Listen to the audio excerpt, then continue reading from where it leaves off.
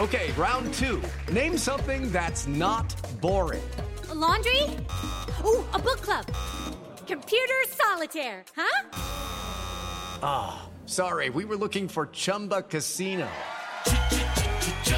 That's right, ChumbaCasino.com has over 100 casino-style games. Join today and play for free for your chance to redeem some serious prizes. ChumbaCasino.com. No purchase necessary. Void where prohibited by law. 18 plus. Terms and conditions apply. See website for details. Impact of Influence, the tragic story of a powerful South Carolina family and the mysterious deaths that they are linked to. Thank you for joining us. Do not forget to subscribe, share, rate, follow, comment, all that stuff as you listen to the podcast. And today, and on this episode, we're going to talk with former DA and legal analyst John Snyder, known for a while, about some of the questions which, when you get into the Murdaugh cases, the various cases, the boating accident, even the homicide, and some of the things that have happened in the past and their rise to power, etc. When you read people talk about it on social media or on Reddit or something, or amongst each other in the stores, there's a lot of people just guessing, well, that was handled wrong or that was handled differently, but you don't know because we just assume certain things about what happens after an accident, etc. So we brought in someone who knows, and that is John. Hello, John. Hey, man, how are you? We're doing well. Seaton's here, of course. And I'm going to start with the first thing I want to start with is, because we often have talked about the Murdaugh family and their power in this podcast. And one of the things that we keep saying, and I had to even try to find out myself, is they were solicitors from like 85 years or something. But not every place has a solicitor. What is a solicitor? So a solicitor is the fancy word for district attorney. Okay. And so in Virginia and South Carolina, instead of being called district attorneys, they're called solicitors, and that's an old English phrase that's kind of hung around the original 13 colonies. Well, my other question was, when I read that, it says sometimes that they would, I guess, volunteer in that office. That seems weird to me. Is that something that happens places? It's atypical in the current in North Carolina, and it's still atypical across the country. But South Carolina still allows for there to be private prosecutors.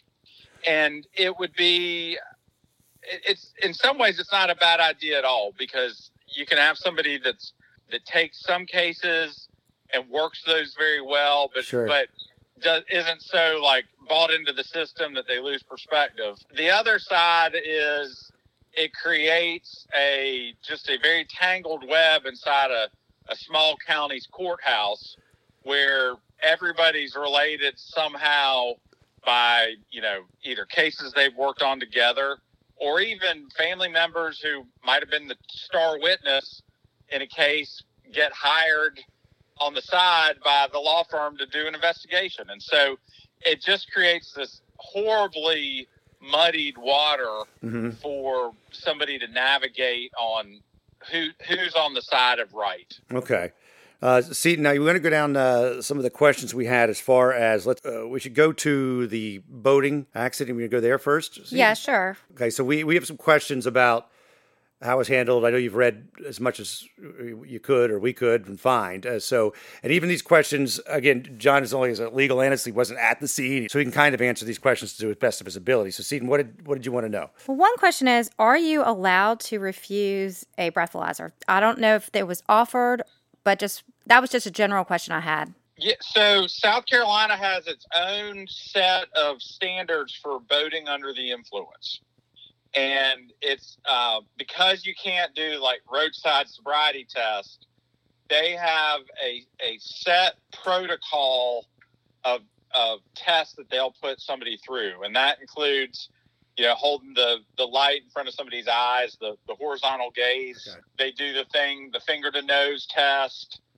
They also have a couple of things that are unique. That's the palm pat test, where you flip your palm over and you have to do that in a certain succession. And then they do this thing where they make you like basically walk your fist on one side and the other. And then that helps them establish probable cause to ask you to blow. And so there is the ability to do that. That is a standard part of a boating under the influence case, but you can refuse that. And so I wouldn't take the lack of one being as evidence of not being done properly.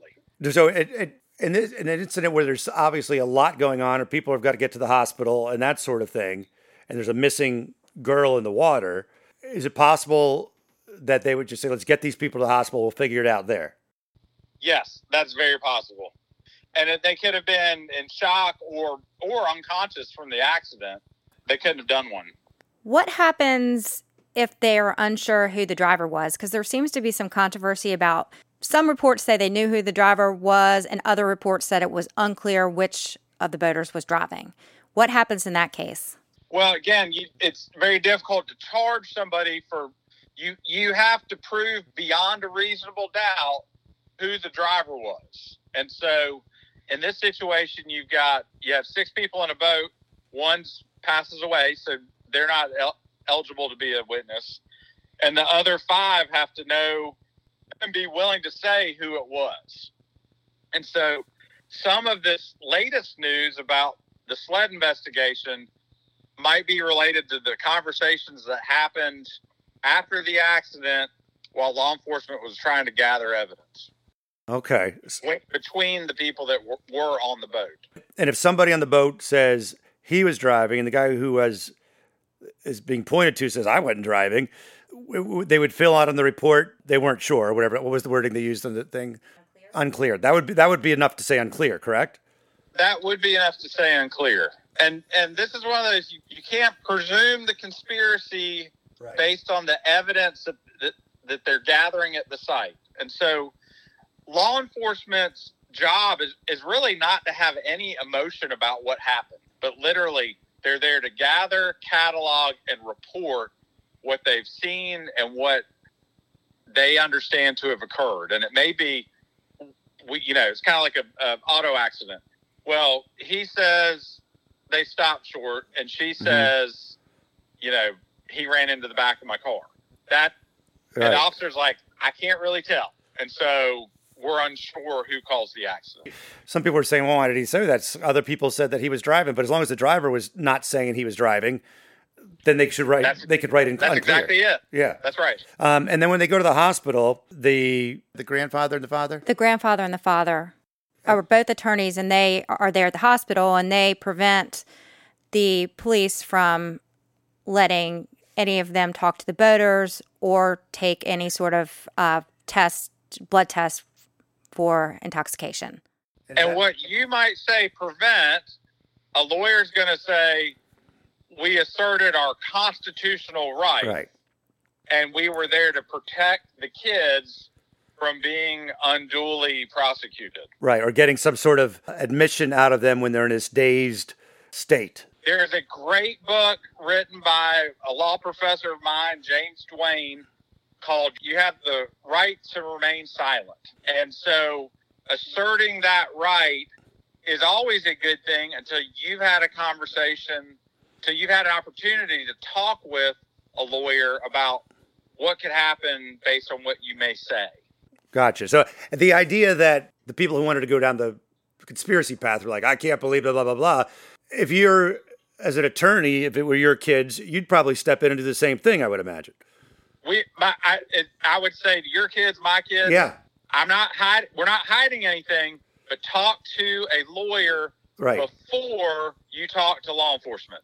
Especially they've been through a lot. I mean, they were, their heads were not exactly in the right place necessarily to give statements. That's right. Now, again, everybody wants that for their own family, but doesn't understand it when other people assert it. Well, why didn't you talk to the police? Do you have something to hide? It's like, no. Sometimes things can get misconstrued. Yeah. And it puts us in an awkward spot. It happens all the time in the true crime documentaries and things I watch where somebody doesn't sleep or something and then they say something and, are misconstrued. The other questions were not really about the boating under the influence. One question about this. One was the arraignment process. People were very upset because of the optics that when Paul was arraigned, which was several months after the accident, he was not in an orange jumpsuit and he wasn't fingerprinted and booked to the jail. He got to do all that from the courthouse. So people were very upset about that, but we just kind of wanted to maybe ask you if you would think that would be something that was actually kind of normal given the high profile, or that he wasn't arrested right then, so there was some time. That to me is just a good lawyer doing his job. If Matt got charged with something crazy, I would want to make sure we had a back door into the courthouse and that we were able to leave by a back door, because again, you're innocent until proven guilty. And so when they do the perp walk and all that stuff, it creates an impression, whether it's reasonable or not, in the seer's mind. And so as much as I can prevent a client from going through that and having, either pictures or just the psychology that goes with the orange jumpsuit, I think that's just good. That's good lawyering. Everybody should get that kind of lawyer. Is what the and that was probably decided by his attorneys, not by the law enforcement, perhaps. So that's important. Correct. Take a little break and get you ready for some traveling you've got coming up, some international trip where you want to be able to at least get around, right? So you want to learn the language of the country that you're going to. You want to experience it with a little bit of knowledge going in. And you can get a lot of bit of knowledge when you use Rosetta Stone. It's the most trusted language learning program. It's available on desktop. It can also be used as an app on your phone or tablet.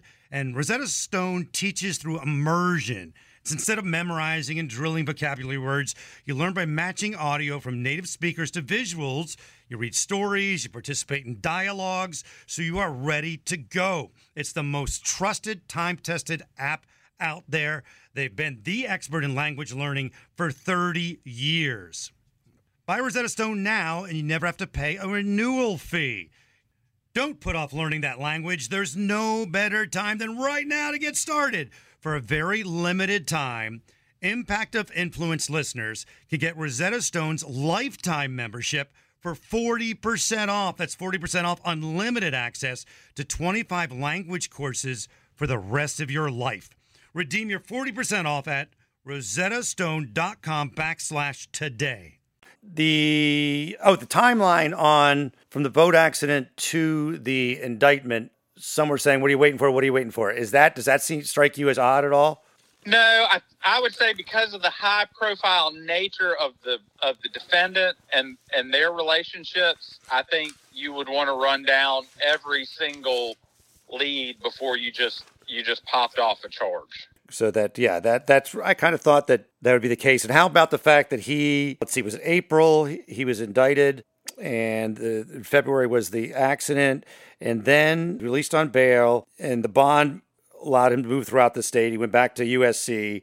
Well, not originally. They had to file for him to have that. So their lawyers filed something that allowed him to travel throughout the state to go to school and also to meet with his lawyers who were based in Columbia. Again, only indicted, not found guilty. So is that anything jump out at you as like that wouldn't happen for a normal person? No, I think that would happen to any. You got. I mean, honestly, it just keeps coming down to the strength of his legal team more than anything. If you've got a college student who messes up one weekend in Charleston from eating too many chicken wings and cheap beer, and he goes to school in Columbia, it would make sense to allow him to return to Columbia to stay in school as long as he was actively in school.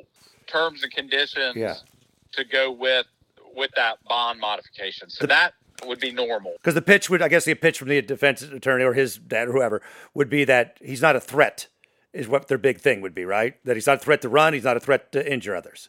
He's not a threat. And analyzing it from a civil standpoint, I want him to be a productive member of society in the event that there's a financial judgment entered against him. I want him to be able to pay the judgment. That's actually really interesting, and there's questions onto why, because in the civil suit, he was not named. His older brother was named because he had lent his ID to him, and his dad was named as the owner of the boat. but Paul was actually never named in the civil suit. So I'm assuming that there's got to be some reason why he wasn't named. There'll be two reasons for that. One is it's a slam dunk case against the liquor store, against the brother for letting his ID be used for underage kids to buy alcohol, and the father who owns the boat. So all of those people have insurance policies already. Excellent insight. There's pockets on there. In this case, in the boat case on the civil side, South Carolina has a thing called comparative negligence. And so in North Carolina, we have strict negligence, which means if you are 1% at fault for an accident, you are barred from recovery completely. Huh. In South Carolina, they have a comparative negligence scale. So, drunk boating accident, you're drunk, you've been drinking underage, you've done bad things that put you on that boat. That's going to be on a sliding scale of liability. And so that may be the strategy that they're going to wait for a criminal conviction or a criminal result before they were to name Paul. Name the defendant at the time. Driver of the alleged driver of the boat. That is huge, man. You are on this, man. I knew you would be. People were saying, and I heard somebody else doing a podcast, and they're like, "This doesn't make sense. If somebody else was arrested, they would have had an ankle thing. They would have had a blow into their car to get it started. They wouldn't have been able to boat." Is that all just wild conjecture? And that's has nothing to do with actual South Carolina law. Boating's a lower standard because it's an inherently more dangerous thing than an automobile, but it's also much lower fatality rate. So. That's just how the laws are. So, yeah, it's not. It wouldn't be weird that he doesn't have to blow into something to start his car or start his boat or whatever. Not at all. Especially when he's there's an issue over whether he was the actual driver. He was indicted on it as being the driver, but still in the police report, it did say there was question. There's been a lot of controversy about the current solicitor recusing himself because of the ties he has with the Murdaugh family on the homicide case. I didn't know if people are calling for him to recuse himself, but no one has actually been charged yet. So I didn't know if that was a normal thing or... That's the conundrum of public service in a small town. And on something like that, I'm usually going to give a benefit of the doubt of if this person is called and qualified to be a public servant as a prosecutor, he is going to be able to put aside his emotion or connection to somebody and do the right thing. That's my personal opinion, but I also understand you want to be above reproach in the conducting of justice so that nobody can attack what you do.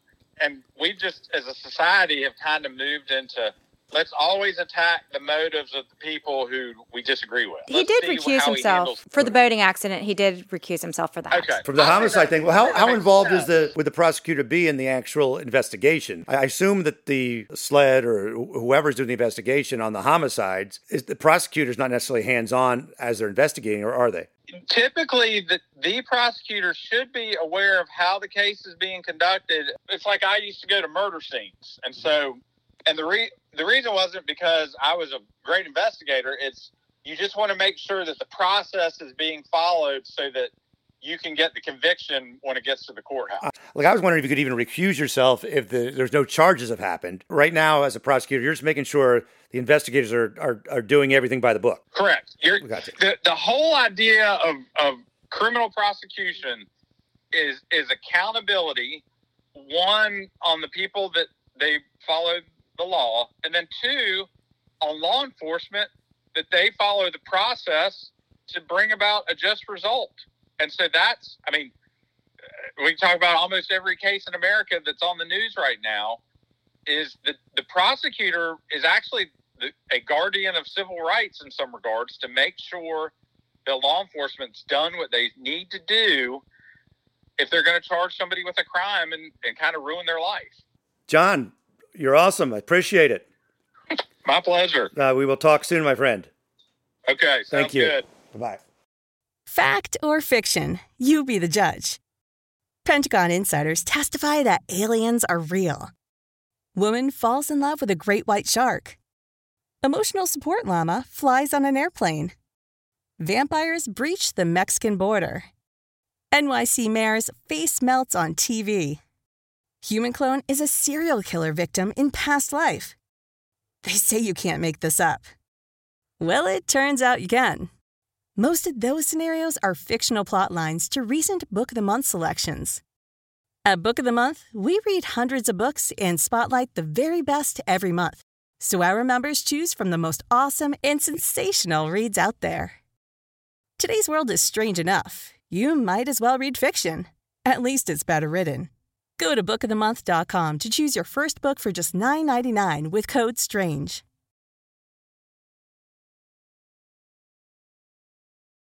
It's time for today's Lucky Land horoscope with Victoria Cash.